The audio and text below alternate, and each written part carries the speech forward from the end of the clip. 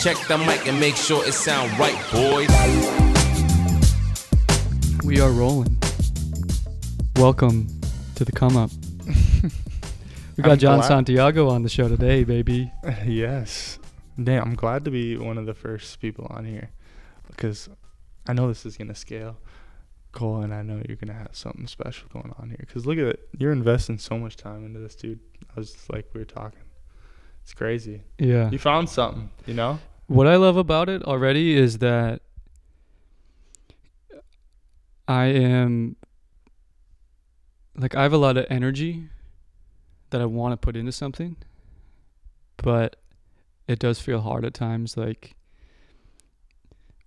deciding what to put that into, because I don't enjoy, it's not, like, fun for me just to put it into anything. Like, yeah. I have to enjoy it. For I don't know, for it to, I guess, satisfy me to burn that energy. And this is giving me, especially right now, like, something to put all that energy towards, and I can work on it myself. Like with acting, I kind of struggle with coming from sports. Like, there's definitely things I could do on my own, and I probably should be doing more of those things.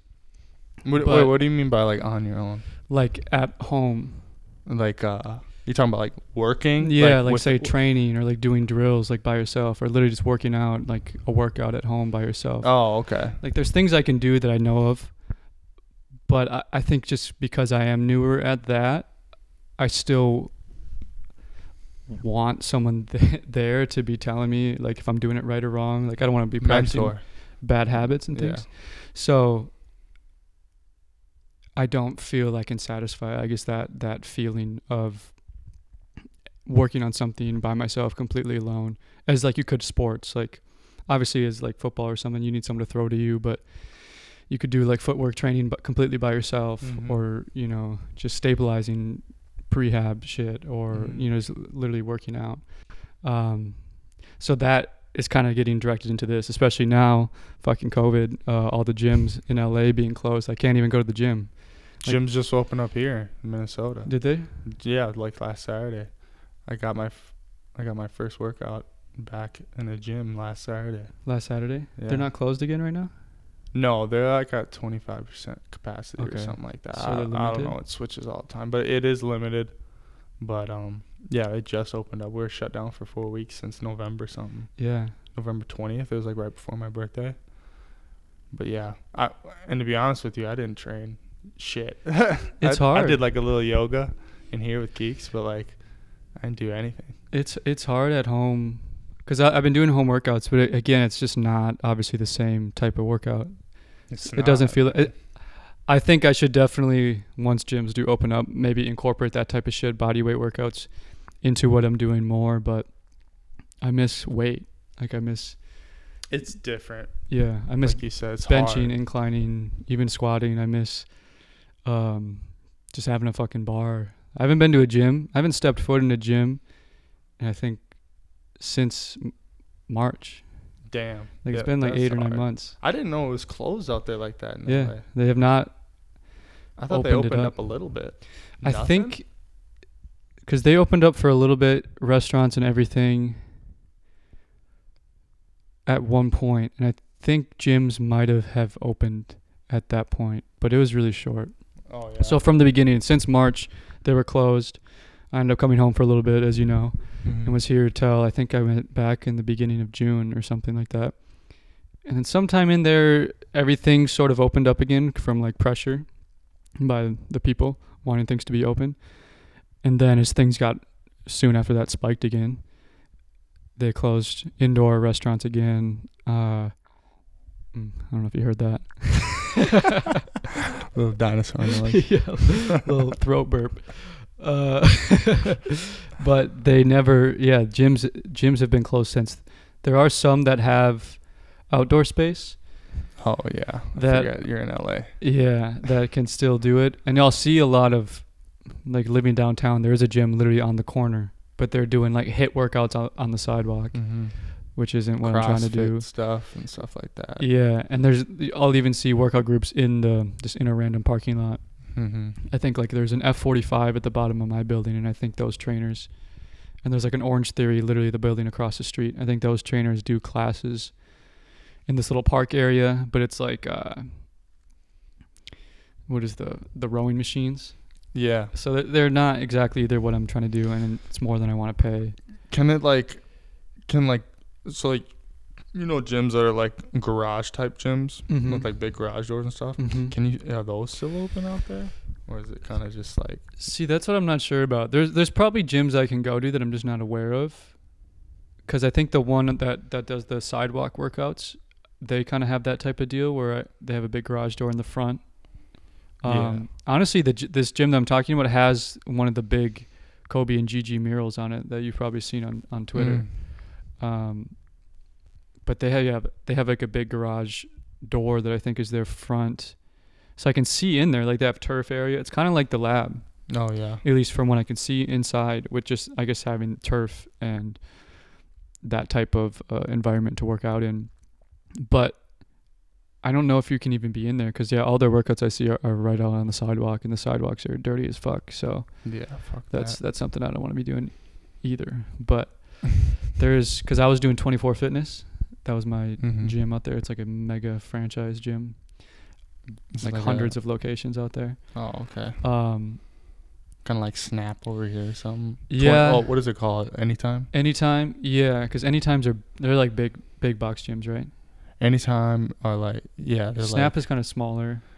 Anytime, I mean, you can see Anytimes that are really small, and then you can see Some that are big. Yeah, Anytime. So it's like, yeah, I kind of know what you mean. Yeah, because there were big box gyms, but there was just so many of them, and honestly, those ones were dirty. Because I went to Experience here, and right before I left, they had the brand new ones, so they were really fucking nice. And then going there, the 24s are nice, but there's just a lot of people in California, especially LA. So every location, there was a lot of people that would go there, and they just kind of always felt dirty. So then adding COVID to that, like when it was open briefly, I didn't go. Yeah, I ended the membership when the pandemic happened, and it was clear things weren't going to be opened up for a while. And I think it was less than a month that they were even open. But I ended the membership, and already feeling kind of dirty there. I didn't want to be there. But there are some, with outdoor locations or outdoor space that when I've looked it up, they say they're open now, but I don't think any of those are downtown. And literally the one that's on the corner there is like $45 a week. Oh, yeah, screw that. It wasn't, yeah. Fuck that. 24 was $50 a month. But the other one, which was still a lot more than Experience here, but yeah. Yeah, that one was like $45 a week or $35 a week. I was like, I'm not doing that right now. That was like with me. I mean, when shit got shut down in March or whatever, when we came back, I was trying as much like to stay in shape and shit, like going to the lab, trying to find some other trainers around Minneapolis area to just kind of stay in shape for it, because I didn't know what was going to happen. I thought we were going to come back, but yeah, I grateful that I found the lab, and I was working out there. I loved it there for a while there. You like the trainer there, right? Yeah. He's an awesome guy, man.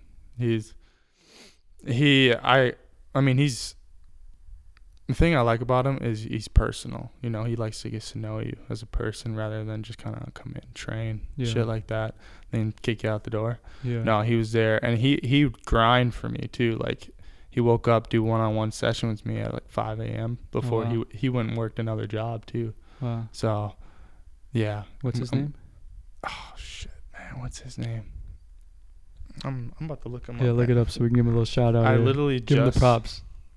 I don't know. I literally just talked to him. Cause is he still giving you programs? He'll give me like Antoine. Oh my gosh, I'm sorry, Antoine. Yeah, Coach Antoine Walker. Antoine Walker, doing a great job, Antoine. Man. Thank you so much, man. He's a great trainer out in the Blaine area. If anybody's trying to go train around here, St. Francis guys, Coon Rapids guys, Snow County guys, he's the go-to guy around here. North Minneapolis suburbs. He knows his shit. Yeah. So he trains out of this place called the Lab Athletic over. It's like Ham Lake, East Bethel area. Nice little gym. Perfect for like athletes and like functional fitness, not just like kind of get in the gym and push weight around type stuff, like functional fitness. There's a little turf in there. There's basketball courts. It's really an emphasis on basketball and stuff, as you know. But and football too. I mean, it's got turf in there. It's got batting cages, and I mean, even if you do like to just push weights and stuff like that, they got like that 2 floors of that. Yeah, they were doing a lot of work since I was in there last. I know because I talked to Chad, and just about plans he had. So I haven't probably seen exactly where it's at now, but he was gonna do a lot, and it sounded really cool. Yeah, and I mean, Antoine, like I said, Antoine knows his stuff, and he puts a lot into it. Puts a lot of effort into like trying to find the perfect program for you. So yeah, but like I was saying, it got expensive though, not gonna lie. Because you were doing one-on-ones with him. Yeah, I was doing one-on-ones with him. I mean anybody you get one-on-ones with is gonna be expensive. So like I was racking up a bill and it kind of sucked. So I just kind of, I told Antoine, I told him my situation and stuff, and I got to find another avenue right now and just kind of think about my financial situation, kind of have my own thing. I've worked out so much in my days and trained so much that like I know what to do. It's just, it's nice to have somebody there with you, because it's fucking hard training by yourself. They'll push you. Yeah, exactly. You need somebody to push you sometimes, and Antoine was really good at that, so that's why I kept with him. But then when that bill started racking up, man, I had to go do stuff on my own. And that's when you would just get the programs from him? Yeah, so he'd send me like just like home programs and stuff that I could just do at home, or I got a gym here in my apartment complex that I can use. That's super nice. And that's open now, right? Yeah, now it is. It was closed for like the past 4 weeks, like I said, but yeah, it's got everything in there that I can do, and he sent me a good resume for that and took off with it. So that's what I've been doing. Is the XFL are your coaches reaching out and like giving you guys programs? They're not giving you programs or things to be working on? Nothing, man. The XFL it's dead right now. It doesn't exist right now. It doesn't exist, it's even though The Rock came in? Yeah, it exists, but like it's just kind of pencil on some paper right now. Yeah, cause it's just a legal entity, basically. Exactly. It's just got bought out by the Rock. And he's probably doing stuff to get his staff in place, but right now, I haven't heard anything from that. Nothing? He hasn't hired anybody. It's kind of just him and Garcia right now. Who's Garcia? That's his partner. His business partner? That I think it's his ex-wife or something. I'm not really sure. Yeah, I think I might have read that too, because his whole investor group, I think his ex-wife, don't believe me on this, but I think his ex-wife might be like his manager or something still, even though they're not together. They still work together. Yeah. And so when March hit, everybody got fired. Like, it went bankrupt. So like they sell it to the bank takes it, and it's like that entity, and then went for sale in July, and then The Rock bought it.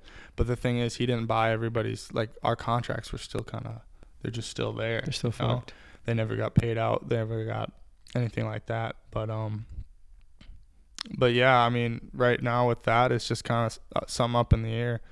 You don't know what's going to happen. Is The Rock going to hire me again? Is The Rock going to hire the same staff? Is The Rock going to hire the same coaches? Like, everything is going to change. Yeah. So, it's football, but it's a business. And this is that business part of it that sucks. You can't just kind of, my contract.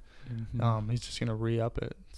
It's up in the air. I'm assuming, I hope he just kind of re-ups everybody's contract, because, we were doing really well, and sales were coming in, revenue was being made, and in all aspects, even though, I was on Seattle, but in Seattle, we were kind of one of the worst teams, but we still made money. We brought in, your fan base was still legit. Yeah, we brought in like 40,000 fans a game, and like CenturyLink was popping when we were playing. Yeah. So like I came to a game, bro. It was legit. Yeah, I'd never obviously been there for Seahawks, but that was my first time being in Seattle. But it was fun. Yeah, and it was cold weather. They didn't give a fuck. Yeah, they didn't care at all. Yeah, and that Seattle thing. Like, when I moved to Seattle, I saw how like Seattle fucking loves sports, Mm-hmm. and it's fucking awesome to see because we fit in there. We went in there.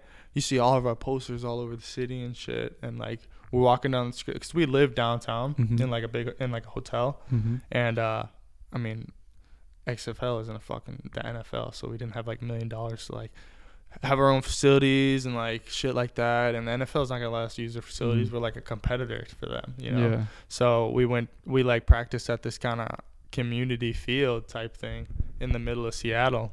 Was it dirt or like a turf field? No, it was a turf field. turf It was a nice field. It was mostly for like soccer games and like yeah. shit like that. It had a lot of stands, like high rise stands Yeah. and shit. But yeah, we practiced there. We'd take the train to freaking practice every day, so we'd walk around downtown and stuff. And like the fans knew who we were. We wear our Seattle Dragon stuff, and everybody like, oh, you guys play for the Dragon, stuff like that. And it was cool to see. That's what I'm trying to get to, is that Seattle freaking, they love their sports out there. You liked being there? Yeah, I loved it. I mean, it was rainy. I'm not gonna lie, it was rainy a lot. We had to practice in some rain a lot. But Seattle is beautiful, man. That's the first time second time I was out there. I played there once in college, but I didn't get to see it like living there. And Yeah. like 30 minutes from the mountains, you see the Mhm. water right there. Mm-hmm. A lot of hippies everywhere, and a lot of homeless everywhere. But it's a cool city, and there's a lot of culture behind that city. That's what I really liked. And it's just a cool place to be in general. You got the fish market. We were like 2 blocks from the fish market. Yeah, so was we it what is that called? Pike's Place. Pike's Place, yeah. Pike's Place is dope. If you haven't been to Pike's Place, I highly recommend you go, Yeah. because Bunch of food to try too, and they got all the samples. they'll be throwing fish at you and stuff. I think me and Kiki went down there, and then those guys that kind of sit on this like big platform. Yeah, with the They're fish yelling all throwing the thing. orders. Yeah, they're like yelling the orders and shit. And then Kiki and I were looking at the fish, and Kiki, she hates seafood. Yeah. So we go up and we like look at the octopus or something, and they play games with you because we went and looked at the octopus, and they could tell that Kiki didn't like the octopus, so like it's like a fake octopus. It's not one that they serve, Mm-hmm. and they like move it so it like looks like it's alive. And Kiki got freaked the fuck out. She thought it was alive. Yeah, I mean, you wouldn't think that he could control it because he's like way far back. Oh, he got it like on a stick? Yeah, and he just made it move a little bit, and she freaked out. But That's funny. but She yeah, screamed? yeah, I'm pretty sure she screamed. Yeah, that's funny. I could tell She's when I probably was gonna there. give me shit. Like, I didn't scream, or Oh, that's all right. She Yeah. probably won't even. Maybe she won't watch this. I don't. She'll probably watch because you're on it. yeah. But- Let's hope so. I remember when we came to watch one of your games, and then me and Kat hung around for like a day or so. I remember watching them fuck with people. Mm-hmm. I tried to not make eye contact with those guys because like they're probably gonna throw something at me. I don't know what the fuck they're gonna do. Throw a salmon at you while Yeah. you're walking by. Yeah, I just look at them like, hey, and then look somewhere else. Don't open the door for that shit. But yeah, man, were you there in the summer? Did you get there when it was nice weather? No, so our season started in December of 2020. Well, no, 2019. 2019. Yeah, jeez. 2019. It was like December 3rd or something. I flew out there, and we had like OTAs and stuff, just like workouts and like getting to know the team, and meeting with the coaches and stuff, and learning the playbook. But we didn't start. And then, funny thing is, we were there for December, for like, it was like 3 or 4 weeks or something. We're OTAs, then we flew home, and then for Christmas, and then everybody flew to Texas, and we all had training camp in Houston. And that was something really unique to the XFL, but it was really cool because like you had all the teams in one place, and we all kind of practiced separately, but then we would have scrimmages and stuff. So like, you know how the NFL has preseason? That was kind of our like preseason. We they were testing the league out, so like they had the TV broadcasters come out, and like they do those interviews on the sidelines and stuff. Like, you know, you seen those interviews? Like mock interviews? No, like like mock interviews Mm-hmm. during our scrimmages and stuff. But like those interviews were like, it's very XFL like you'll get done with a play or somebody will throw a pick. They'll go right up to the QB and be like, what were you thinking on that play? What the fuck are you thinking? Like, and then like people will be salty too. They come back to the sideline. You just throw a pick. You want to just kind of get your mind right and shit. And you got a reporter in your face. Hey, what were you thinking on that play? The fuck on that face. Exactly. I had one of my teammates. I remember it was the first game. One of my teammates, he's an old lineman.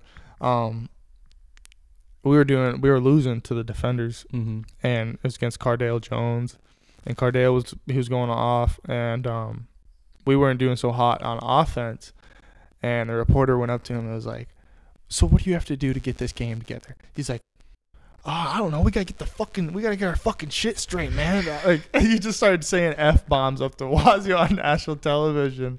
Are they live? Like it was live. It's totally live. So like, he's saying all like swearing up a storm and stuff. And this is like one of the first interviews and stuff of the league. And this is just a perfect start to it. Yeah. But it was stuff like that was cool though about the XFL, you know? Like the NFL doesn't do it. It's very professional and stuff like that. Did they care solid. That he was cussing or? No, they didn't. Like they didn't give a fuck. It was just like, it was cool. That's what they wanted. They wanted personality. That's one of the first things they kind of said to us is like, this will kind of show personality of the players and show like the real side of players rather than just, you know, X's and O's going out there and banging heads. Well, they probably want you guys to get I mean, that makes sense business-wise to start getting memes and people retweeting and sharing videos. I remember seeing that even in Seattle. I don't remember what the video was, but there was a couple viral videos of, I think, your guys' team on Twitter. Probably. Our media coordinator he was a good guy, and he had a lot of tricks up his sleeve. We would do some funny shit with everything. But yeah, that's what they wanted. They wanted stuff like that. Yeah, just to give awareness. Exactly, and they did a good job. Like they were doing a good job marketing. If you ever seen an XFL like their Twitter, man, that was one of the best professional professional leagues Twitter ever. Or like their Instagram. Yeah, he was one of the best marketers like ever. I don't know what his name is, but shout out to him. He did a good ass job just marketing the XFL and stuff. Just funny. Yeah, funny ass shit. If you go on there now, let's see if I can pull it up. Yeah, but if you go on there now, some of the stuff.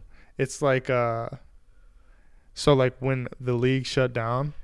Did he keep going? That would be funny as fuck. It would, yeah. But like he ended it perfectly. It was like a shit, you gotta just see it. But like when the league ended, and then he put like Tobey Maguire or something. They've added some stuff to it now, but like that'd be funny. This is when it ended. Oh, yeah, the Jake Gyllenhaal. Just like leaving, and that was the last of it. Yeah, that was it. I mean, that was the end of his freaking reign. Well, that's funny. But yeah, like he did shit like that throughout the whole season, and like we went viral so many times. He went viral so many times with so much different stuff, just from just being himself and stuff. So like it was really cool.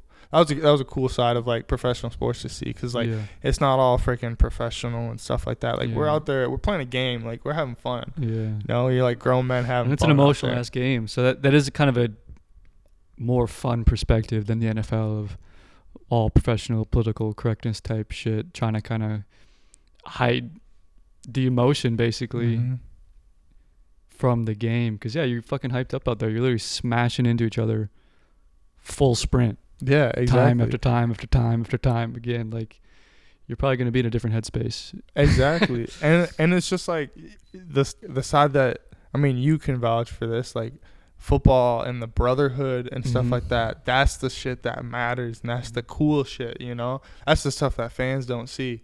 You know, people just watching the sport. You don't know how those guys interact on a day-to-day basis. You don't know how much time they spend together, how much, what they sacrifice to get to that point, you know? Especially professional. Exactly. Like even in high school, yeah, it's definitely a thing, but I would imagine it's even multiplied in college, and then even multiplied in any professional league. Yeah, like these are like grown ass men taking time away from their families to go play a game, you know, like especially that, the XFL. Yeah, exactly. Because you're not, all those guys obviously probably want to be in the NFL. Mm-hmm. And it's like a lot of them, maybe they feel like their last chance, or they're so close and they know they're sacrificing what probably a regular career, a normal 9 to 5, or like you're saying, leaving your family, going across the country, you moving to Seattle, all that shit. I mean, I was thankful because I'm only 20. I was only 23 when I went in, so like I didn't really have anything to lose. But like you got people that are, I mean, my QB BJ Daniels, he was 30 years old, 31 years old. I mean, he didn't have like a family and kid. I mean, he's got family, but he didn't have like kids and stuff. But Evan Rodriguez, he was a tight end on my team. He had 2 kids, a wife, you know, and he brought him with, you know. He moved him across the country, all the way from New Jersey, all the way to Seattle to play a game, you know, just to put that in perspective, you know, how much it means to us and how much it means to, it's like guys like me trying to chase their dream, try to go get things, you know. It's still relevant to them as 30 years old. Yeah. So I don't know, it's just something to put in perspective when you think about football players and stuff. Yeah. Just, it's not always just kind of X's and O's, you know, like easy life, you know. He sacrificed a lot for everything. And you really saw it, you know, with the XFL. Yeah, I feel like anything you do, this football is physical. Obviously, everyone knows that. If you haven't played it, you don't know how much. But even guys who are healthy aren't healthy. Like, you're beating the shit out of your body. If you're playing, that doesn't mean you're not hurting. But you're literally sacrificing, obviously, time, everything in everything that comes with that. But you're sacrificing your health. And again, you have to be in this mental state, especially at that level where you're competing in a professional league. Like, you have to go hard every fucking play. Yeah, you're fighting for a job. Exactly. And I think anything in life doesn't have to just be football. Like, that's that difficult. If you're doing it in a group, like, that group of people is probably going to get really close. Oh yeah, man. And yeah, like I said, you're fighting for a job. You're fighting every snap. You know, you're fighting for way more than you know, when you're in college and stuff, you're just going to school. But like, you're fighting for your family. Your family's on your back. You know, you got that name on your back. That's what everybody you're fighting for, and that's what your story is. You know, you carry that with your name, and yeah, every snap is a battle, and it's something that you got to kind of think about when you're playing professional, because everything's changing. You're a grown man. You're playing with a grown man. You know, people, this is their job, and they don't want you to take this away from them, you know. And every time they mess up, it looks bad on them. And that jeopardizes everything their name is on, you know. So, yeah, it's just like kind of, you put it in perspective like that, and you see like how deep it really is. And you see like how much these guys are fighting, and how much, you know, it means to them, and how much they kind of put into this game. And we're trying to make livings out of it. And we're trying to change our lives, and ultimately get to that goal of playing in the NFL, you know, making millions of dollars and living the good life, you know, and playing the sport you grew up playing, and doing it for a living, and making money doing it, you know. Hopefully love it.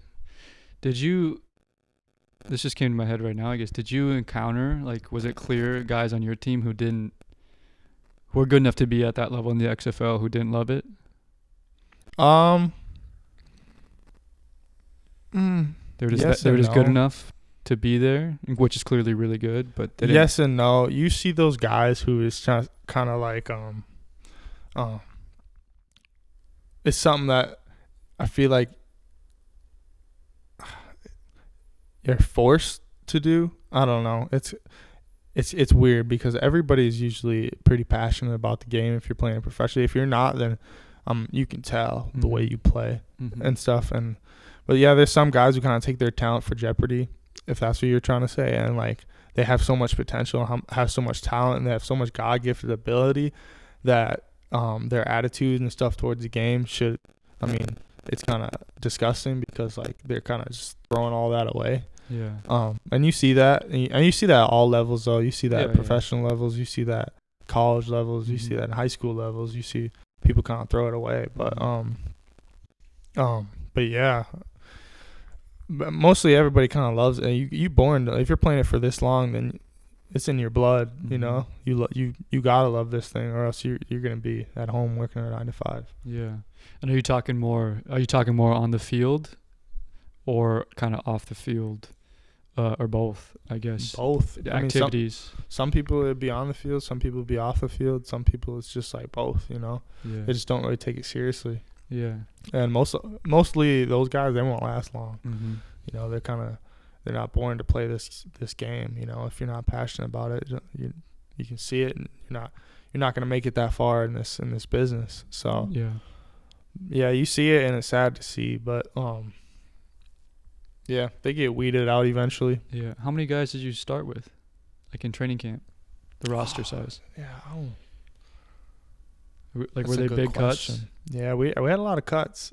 It was like a 25% of people probably came in. So you probably came in with like, do you know what the final roster number was? Final roster was 53. NFL's 52, 53. It was like the same. The same. Yeah, it was like the same. It was like there's like weird rules when it came to practice squad players and stuff like that. But active, it was like, it might have been like 48 to be honest, something like that. It's a small differential from the NFL, but yeah, a lot of people got cut. A lot of good players got cut during like those final cuts in the XFL. But yeah, a lot of good players, man. Yeah. But like, I don't know. It's something that you can't control. You can only control the thing that you do. And when it came to me and my skill set, I contributed. I showed that I can contribute enough to the team where they could keep me, and I was a valuable asset. And I think I proved that. I mean, clearly, I didn't get the opportunities I wanted at wide receiver, but it didn't matter. You know, like I said, you can do what you can control, and that was kick return for me. And that new rule and everything, it was pretty cool. I took advantage of it. I put it in my tool belt and just kind of ran with it, and it worked out well for me. So we got you had the highest return average in the league, right? Yeah, I led the league in return yards. Yeah. We got the highest kick return, best kick return in the XFL here. Come on, NFL, what the fuck you guys doing? Man, yeah. Give it an opportunity. Come on. Aren't the Vikings? I haven't been watching the Vikings a lot because I don't get them on TV out in LA, but I've heard that people are not happy with their returners. No, I was just Kiki could tell you, man. I'm sitting here watching Monday Night Football, watching all the games on Sunday, and I'm just saying, man, give me a shot. How is that? I mean, just like, if he can do it, I can do it. You know, there's always aspects like that, but 100%. There's things, like I keep saying, like there's things that are out of your control, and opportunities. You need to take advantage of every opportunity. And I mean, I'm not done playing football, so I'm not gonna say I'm not gonna get there, but yeah. So you're still 2021 or 22 when XFL slated to come back? Yeah, they're supposed to come back. The Rock is supposed to return 2022. Hopefully I get a shot. I'm assuming that they're gonna do this tryout thing like they did on 2019. They did. That's when I like drove to LA and stuff, and I had a tryout at Long Beach. Was the whole league there? No, so they held like tryouts at every city. They had an LA team, so I didn't even play on that LA team. But the LA team is what you gave you that tryout? Yeah. So and like Seattle drafted you. Yeah. So like I was drafted, I think like 6th round or something in the wide receivers, or like 4th. I don't even know, but it was pretty high. I didn't think it was gonna be that high, honestly. I mean, I'm grateful, totally grateful, but I mean that just if you're drafted like that, that means that people are looking at you, and like teams are looking at you, and mostly if you're drafted high like that, a lot of teams have interest, so like somebody wants to grab you. So that was a good sign for me, you know, just going into camp and going into a team and an organization. And it was really promising to me because I mean everything before that was kind of just like, oh man, I'm so close. Oh man, I'm so close. And then this is just like, wow, like somebody believes in me, you know, and that's something. It's just like a little confidence boost that you believe, that you just like you love to see. So, yeah, your mom ever tell you that story when I got drafted? What story? Just like where I was and like, so I was para. like you were Yeah. at Webster, Yeah. and I was in class with the elementary school or the kindergartners, Yeah.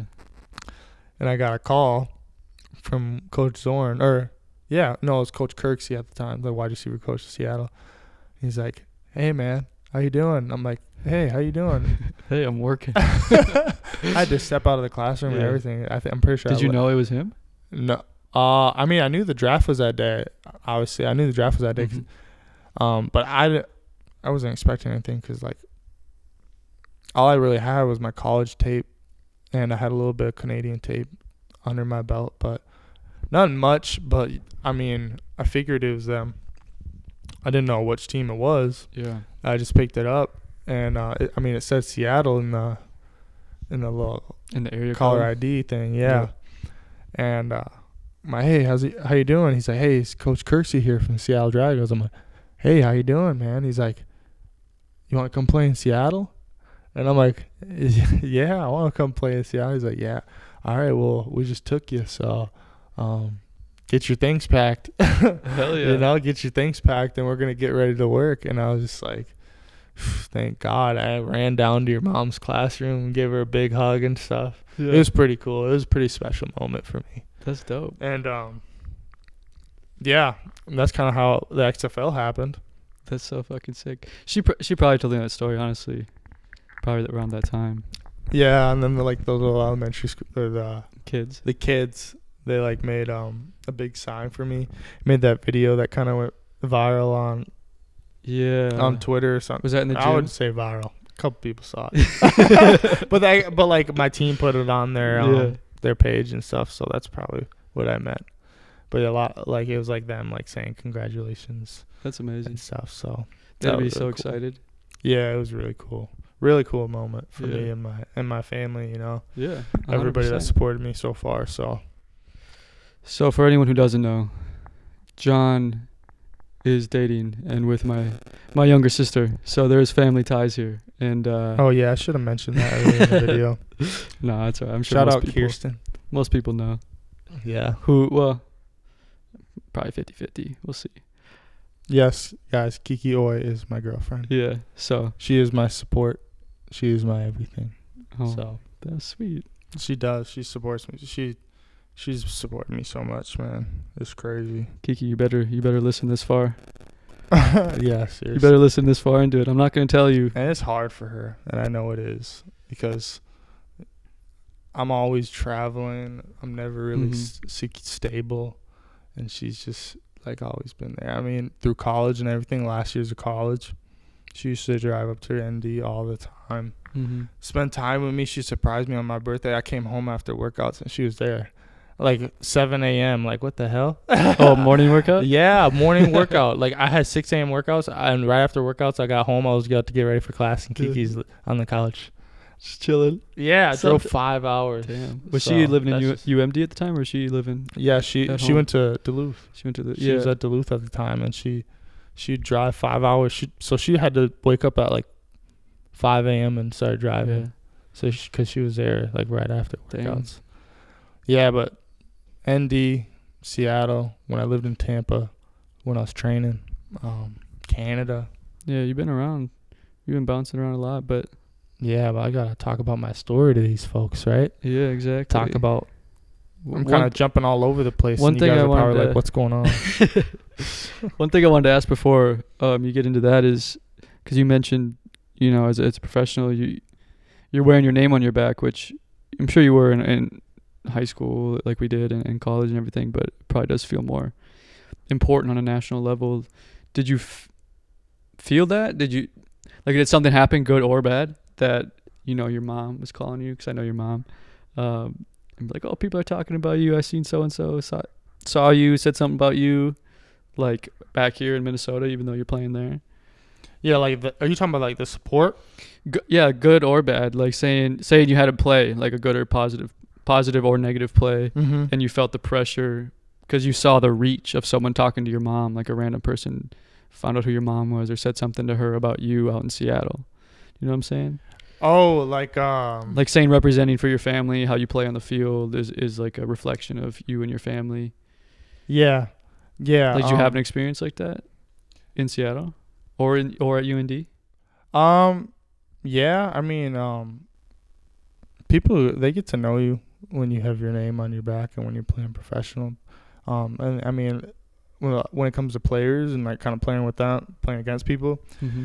they study you, man. I mean, they want to know their opponent like the back of their hand. I mean, same with me. I want to know my opponent, so I study them, you know. And sometimes they kind of, I mean, they'll dig into your social life and stuff like that. But mostly it's kind of just on the field stuff.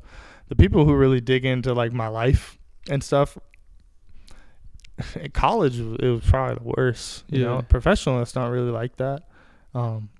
Yes and no. I mean, you're not really interacting with fans that closely when it's professionally because we got security and everything and kind of like barriers that you can't push. But I mean, in college, man, people would know everything about my family, and it just because I was held to a high standard, and I was like an All-American for 3 years. So like people, when I was a senior and I was a junior and a sophomore, the people knew who I was. You know, that was the guy on tape that's making plays. So like, who is this dude? You know, let's look into his life. Let's start digging into his personal life and stuff. Try to get into my head, you know. Are you talking about other players? Yeah, other players, fans, you know, anybody. But, yeah, like talking shit on the field. Talking shit, you know, talking about anything they could find. Yeah. You know, they try to talk about your mom. Like some fans are the worst. Usually not players. Fans talk about your mom.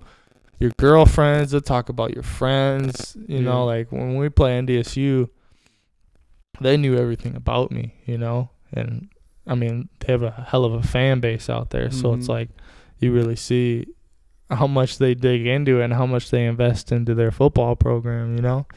But yeah, when it came to my family and stuff, college was where, like, other people kind of knew it more. Yeah.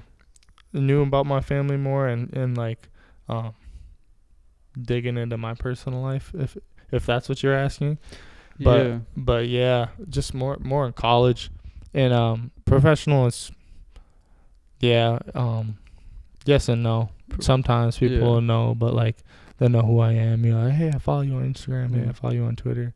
But nothing really crazy. Nothing crazy. Yeah, they're more professional about it. It gets dirty in college though. Yeah, I could see that. Especially fan bases.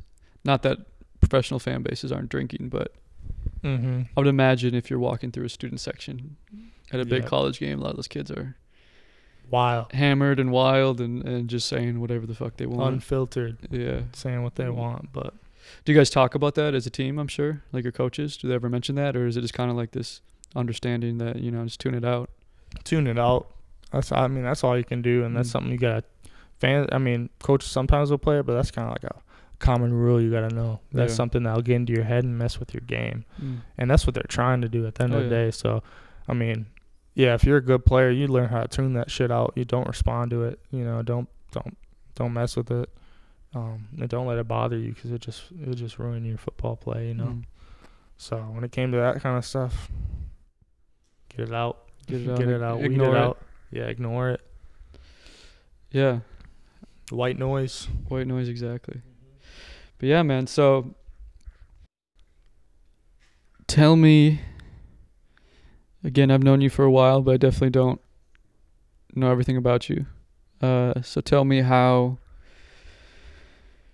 football kind of came into your life and just your whole life growing up in general, and then how it, because I'm sure at some point you look back, it sort of shifted into just being this thing you did and were good at to being, okay, I could actually like go somewhere with this and make this thing important. So yeah, just I guess anything about that, just kind of how you grew up and how your life kind of, at least now you couldn't look back and maybe see how it got focused into football and your experience with that. Where should I start? I'll go down to Pee Wee. I started playing football in Brooklyn Park. That's where I live now. Brooklyn Park, BPAA, I was in like 3rd grade. I always used to see my brother playing football. And like, it was something that I knew I wanted to do. It was something that I loved, you know. Just for like from the start, I see him playing and practicing. And I always try to go out there and play with him. Like even when they're at team practice, I'm like, little kid, little toddler running out there trying to play. Remember my mom used to have to like pull me back and stuff. But yeah, I was eager to play at a young age, and then when I started playing, I think it was in like 3rd grade.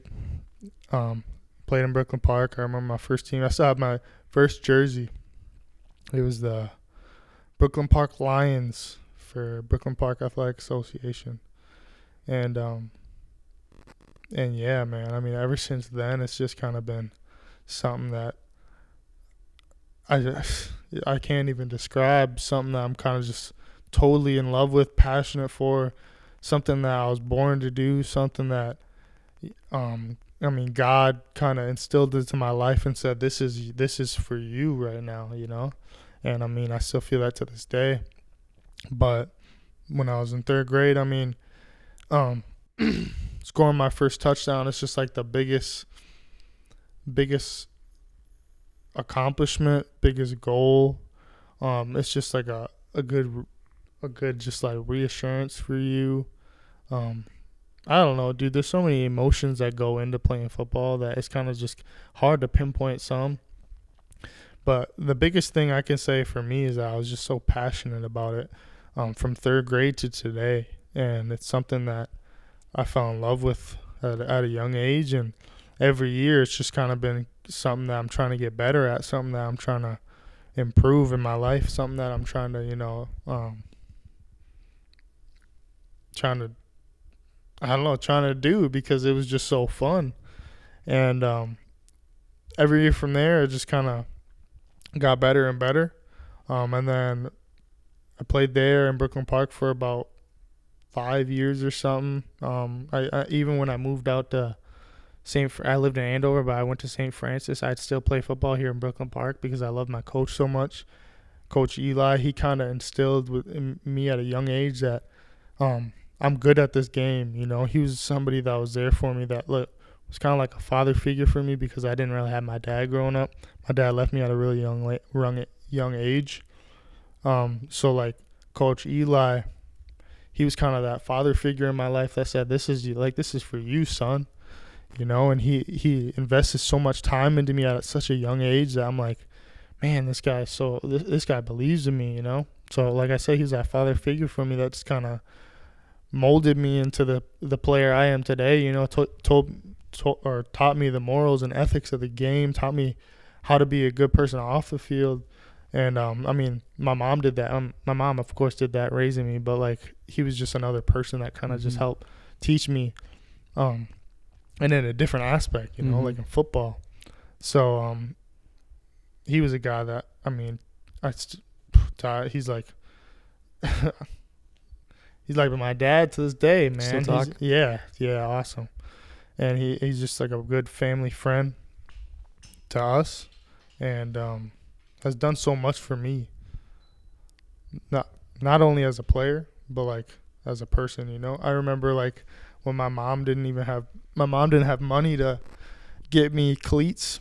Coach Eli would go to Play It Again Sports and pick me up a pair of freaking Land Sharks, you know, just like get me something so I could keep playing for him. He saw the thing, like how much I love the game and how good I could be, you know. Yeah, he saw your potential for real.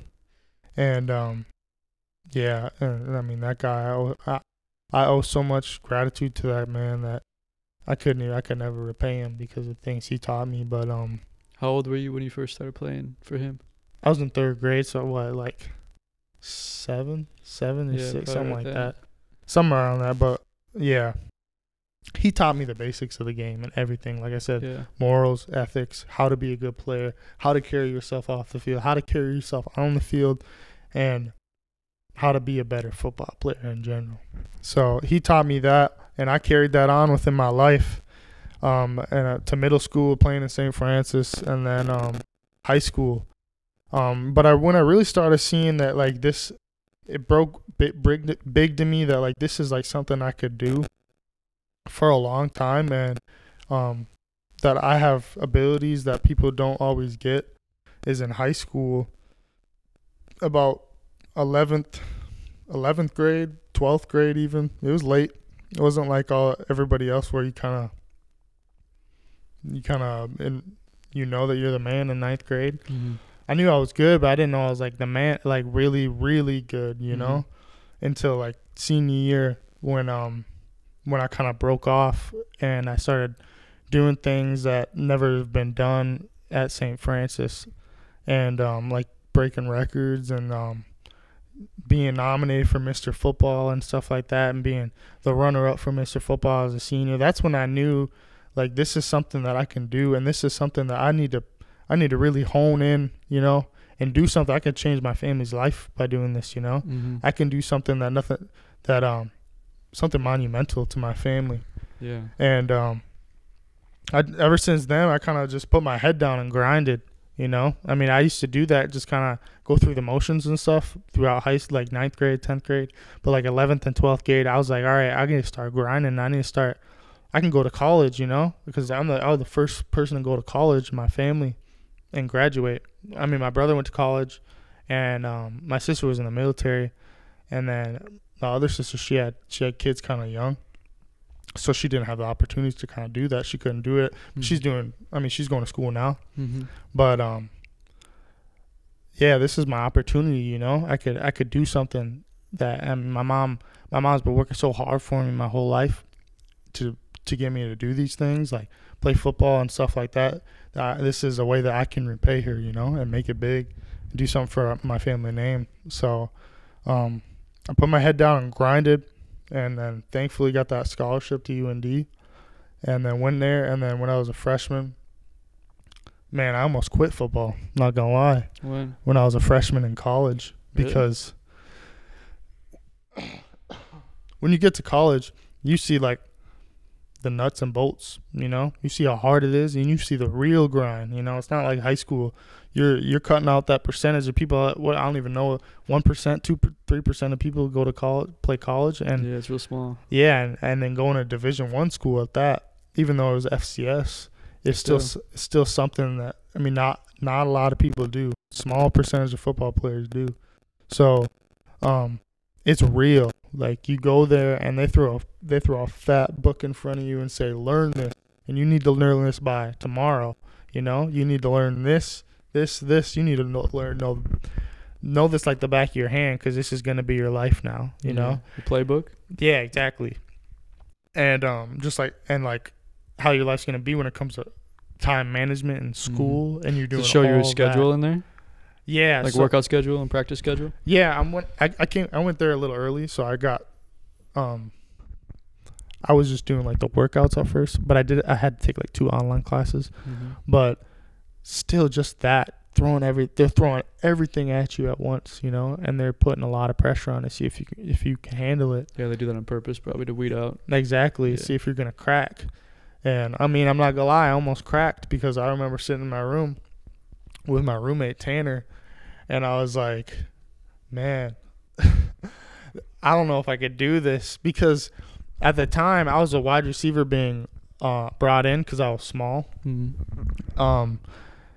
So I'm wearing the wide receiver playbook, and that's way different from what I've been playing, you know, playing running back my whole life. And then they throw this wide receiver playbook in front of me, and I'm like trying to learn this. They see, you know, a couple of people get hurt in fall camp, and they're like, hey, John, you know, we know that you're a good running back. Here, learn this now. Learn the running back side of it, but you also got to know the wide receiver side. So they throw 2 playbooks at me in a matter of 1 week, and I'm still trying to learn the cadence, you know, of like ready, set, hut of college, you know, the basics, the fundamentals, and they're throwing all this detailed stuff at me, and learn all this, learn all that. Man, I was sitting in my room. It's hot, no AC, middle of camp, and I'm just like, is this really for me? Like, is this really worth it? But man, my boy Tanner talked me out of it. Said we're in this together. You know, you go in there as brothers. That freshman class, you know, you look out for each other, because those seniors and stuff, they want to see you crack. They want to see those guys weed out, and like, we're in this together. And yeah, man, I grinded through, learned both. Next thing you know, my running back coach goes, all right, you're starting versus Wyoming. You know, Josh Allen, he's playing on that team. And damn, yeah, you were there at the same time. You played yeah, him. Josh Allen was playing. So fuck? He's like, you're starting against a FBS team, 40,000 fans in the middle of Laramie, Wyoming, highest elevated stadium in the country. So, I mean, elevation and you're Wyoming? yeah, that's the Damn. highest elevated stadium in the country. You always hear about Denver. I didn't even know that about Wyoming. College stadium, I think. It's like